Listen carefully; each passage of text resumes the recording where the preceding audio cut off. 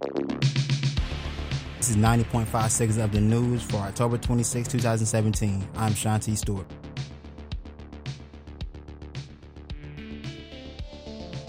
This episode was recorded at 2 p.m., so events we talk about may have changed. For updated information, you can check out thedailygamecock.com or follow us at WUSC News on Twitter.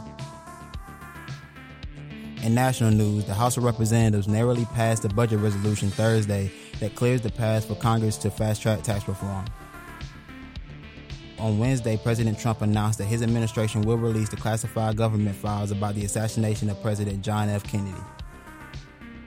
In world news, the Catalan leader's bid for independence from Spain took an unexpected turn when he backed away from a plan to call for new elections.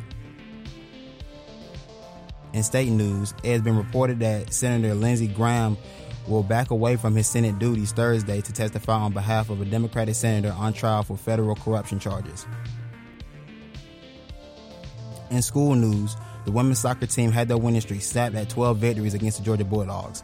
The contest ended in a tie, but the Gamecocks have an opportunity to win the SEC for their second straight season with a victory over Florida this Friday.